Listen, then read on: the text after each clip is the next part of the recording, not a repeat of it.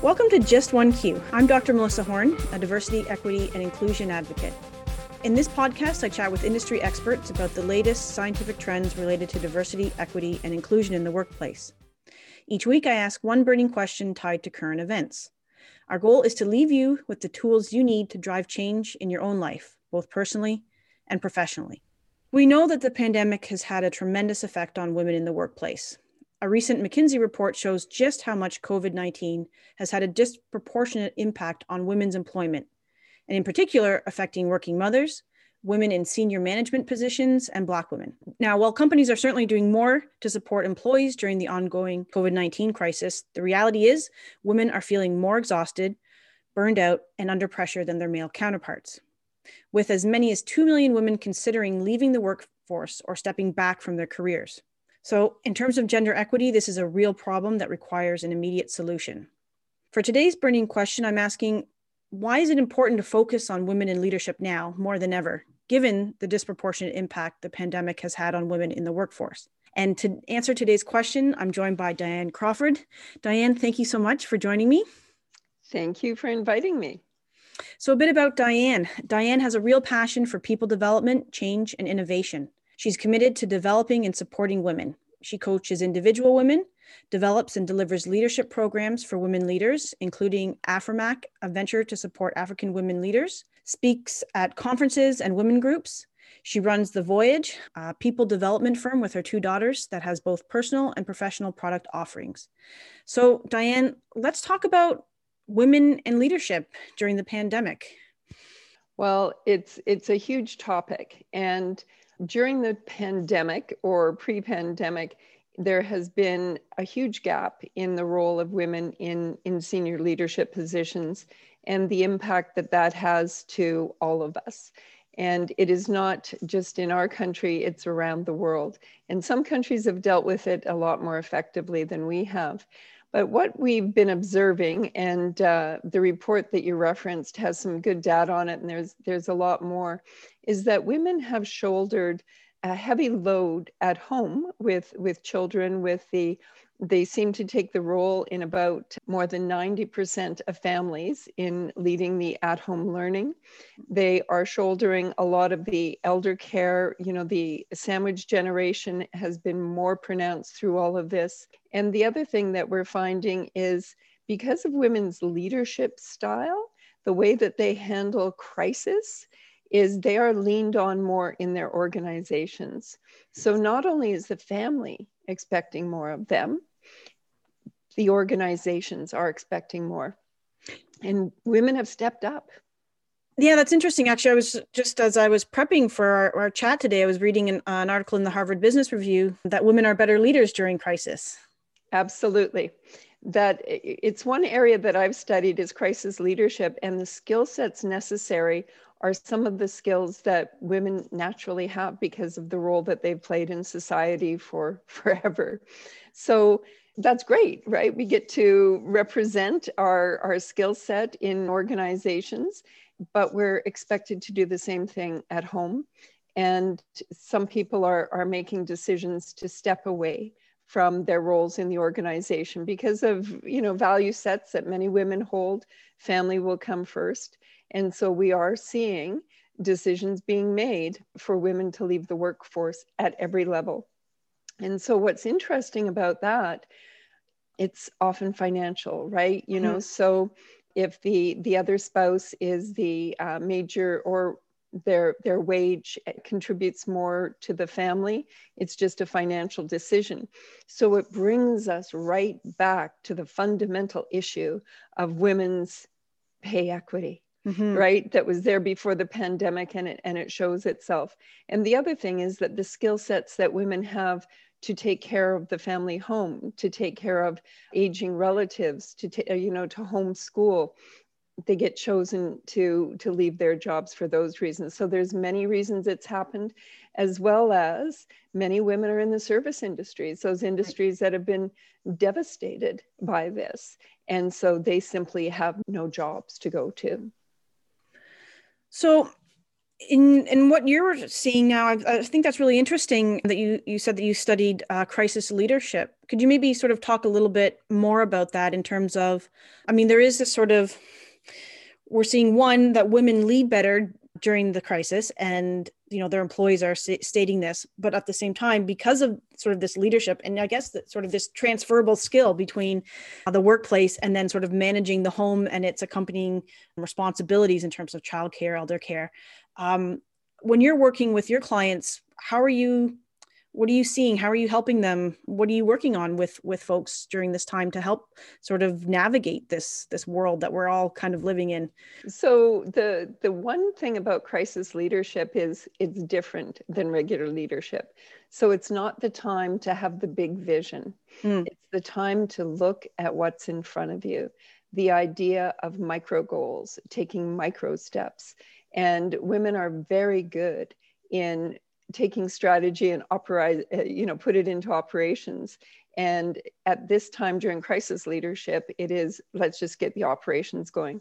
So I have clients that are senior leaders in organizations that have stepped up to lead their pandemic response team, not because they were asked to, just because they did, right?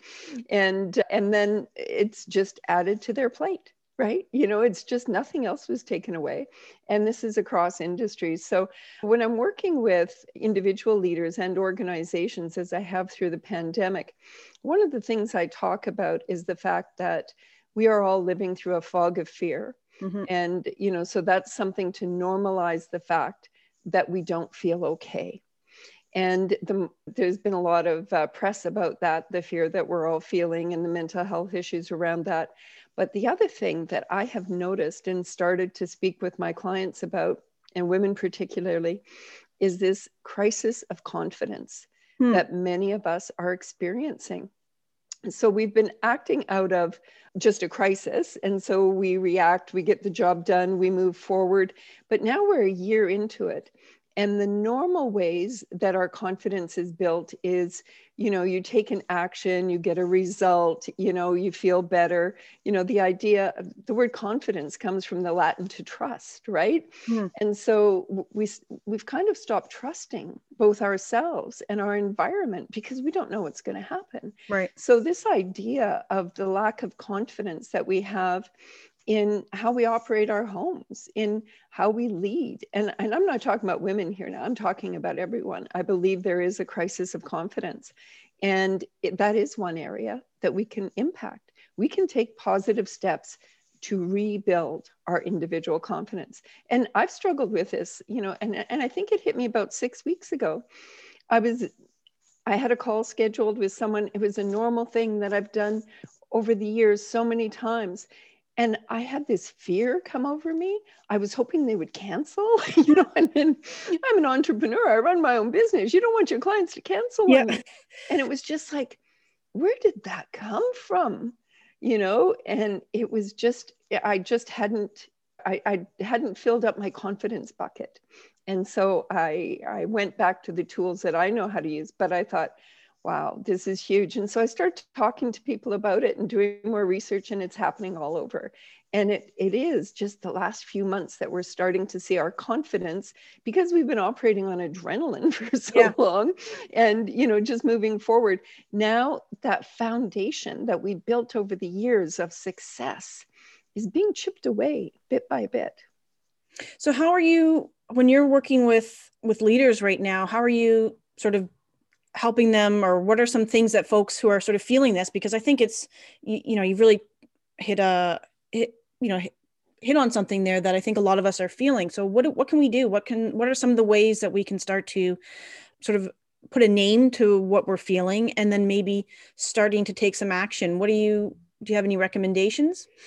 I do. So first, confidence is one of the 4 C's that I talk about in successful leadership. So confidence, communication, collaboration, and connection, right? So the idea of connecting with people. And so when you think about how you get confidence, it's self-confidence, it's through yourself, and part of your self-esteem. Esteem is just your estimate of yourself. but we're not getting things mirrored back. So when you connect with people and talk about what you're doing and talk about how you're feeling and kind of normalize what's happening. So the one thing is making connections, and not necessarily to talk about, you know, how bad you're feeling, but, you know, to talk about positive things as well, you know, so that positive cycle that gets going. And the idea of collaborating, you know, working with others, you don't have to do this yourself. Yeah. Right. You know, so you think about self-confidence, self-esteem, the way you can fill it up is through others. So find opportunities to collaborate, whether it's in your home life or in your business life, because these flow over, right? If your confidence is good at home, it's going to be good at business and vice versa. And, you know, the idea of the communication, right? Yeah. You know, being able to verbalize it. But my key around confidence is what I call the circle of confidence. So when you're feeling that anxiety or just an overall, who am I, right? Like, do I have it anymore? Going back to the circle of confidence, think about a time when you felt really great about yourself. And one of the examples or the times that I go back for myself, a number of years ago, my daughter said to me, "Mom, I signed us up for the CIBC Run for the Cure." And I'm like, "Honey, I don't run." You know that, you know, and she said, "Mom, it's a mother-daughter thing. We're signed up. We're doing it." And I said, "Okay, I'll walk." She said, "Mom, it's Run for the Cure."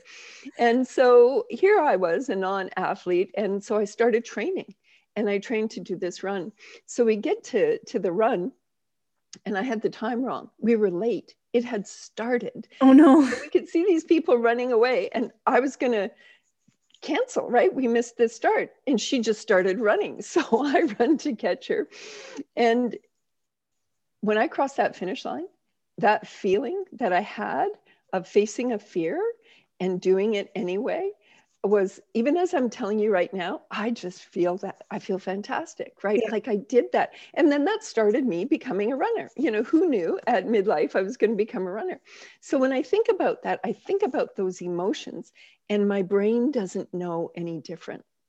Right? So when you think that about being a confident person, being able to conquer anything, the neural pathways that are being initiated are saying, "Oh yeah, this is who we are." So whether it's going into a call with a client or speaking with a difficult staff member or a difficult boss, you know, this is where being in this circle of confidence breeds confidence. Mm-hmm. And then as you have experiences when you go into confidently, then you'll have success, and success breeds confidence. So you get into the cycle of that. And so it's having, what I suggest to people is make a list of times where you really rocked it, right? You know, and when you did that presentation and everyone loved it, when you got up, you know, I'm a speaker, I speak on a stage in front of, you know, 500 people sometimes, and I always feel a little sick, which is good. You should, you need that.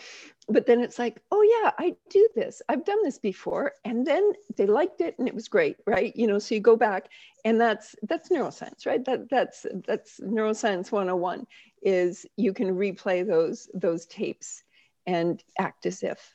Yeah, I think that's really interesting. I mean, we've sort of the drag, the drudgery that we, you know, the sort of the everyday, we're just kind of, you know, rotely going through. At least some days that's how I feel. You know, it's Blur's Day, mm-hmm. You know, whatever month we're in right now. But thinking about, you know, before times or those mm-hmm. moments where that, yeah, I mean, just hearing you tell me that story, right? I've got a big smile on my face. Folks can't see it, but, yeah. You know, just sort of that. And then the other point about connecting, I think, is really interesting as well, is that because, you know, we're Slacking, we're Zooming, you know, we're emailing, but we don't often have, or at least I haven't found that we often take enough time to sort of just connect with our coworkers or with everyone else, because we're just sort of, you know, in autopilot mode. But that makes total sense. You know, just taking that time to sort of step out and connect with folks in a way that's non-transactional, because that's kind of how we've been, you know, working and living, you know, over the past year. So I want to ask, in terms of, so the interesting thing you mentioned too is that we're seeing women move into these leadership roles, in these crisis leadership roles now, but what about, so they're stepping into this. How can we look, to the future, to post-pandemic? We're seeing, I'm guessing if we're seeing women step up now, we want to stay in these positions, right? We want to keep moving forward. So, what are you thinking about, post-pandemic? How do we take the gains that we've made, even though there has been losses, and move on? Okay, so I have 2 A's for that. Okay. Ask and apply. Right? So ask for what you want.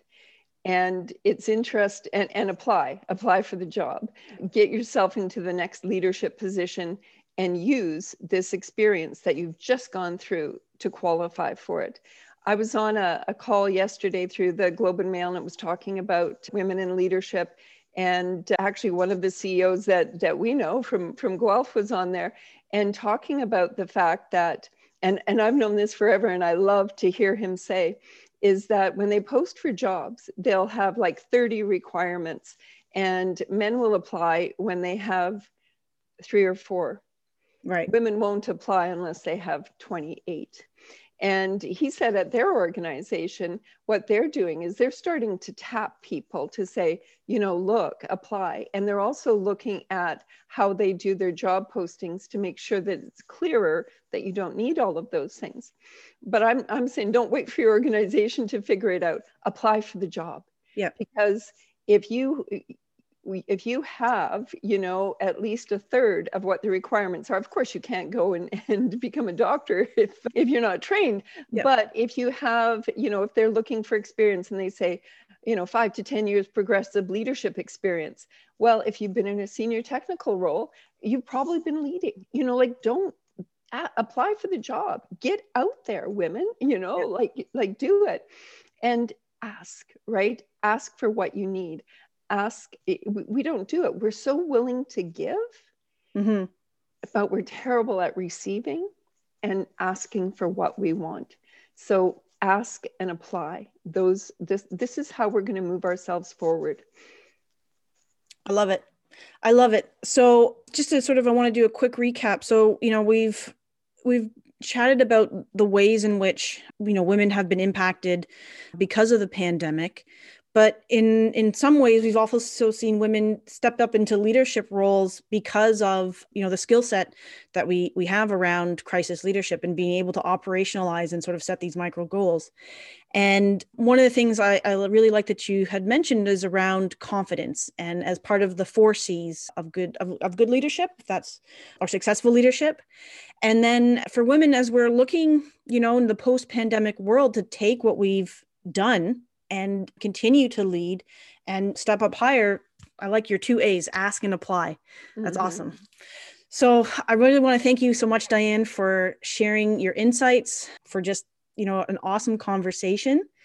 If you are interested in learning more about Diane and the work that she's doing, and if you're interested in working with Diane, you can connect with her at thevoyageinc.com. And to everyone who tuned in, thanks so much for joining me on Just One Q.